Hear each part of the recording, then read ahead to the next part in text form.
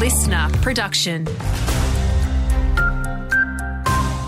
G'day, it's Tom Parry with you. Housing affordability is again in the spotlight following the release of a new report from PropTrack. It shows that to afford a house in Mount Gambier, property buyers need an annual salary of over $83,000, which is 26% above the average wage of local residents. The current median house price in the Blue Lake City is $422,000, while a unit will cost you $300,000. Another life has been lost on Limestone Coast roads following the death of a teenager in Glenroy.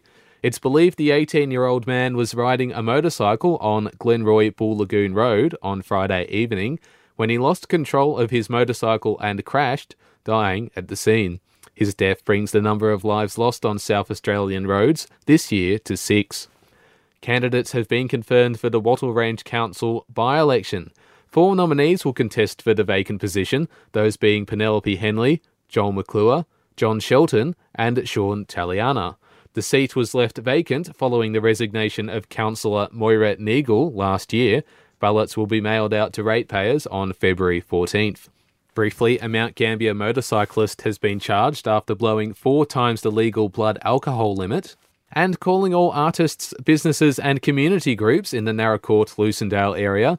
Up to $10,000 is being offered by the local council for whoever comes up with the best public art project. Applications are open until March 8th.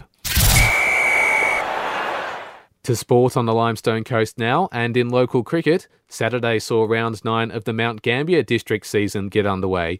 In the A-grade competition, Penola had the biggest total of day 1, amassing 260 runs against South Gambier, while West Gambier posted 156 against Millell, and North Sportsmen's were bowled out for 99 against East Gambier. All 3 games will resume this weekend.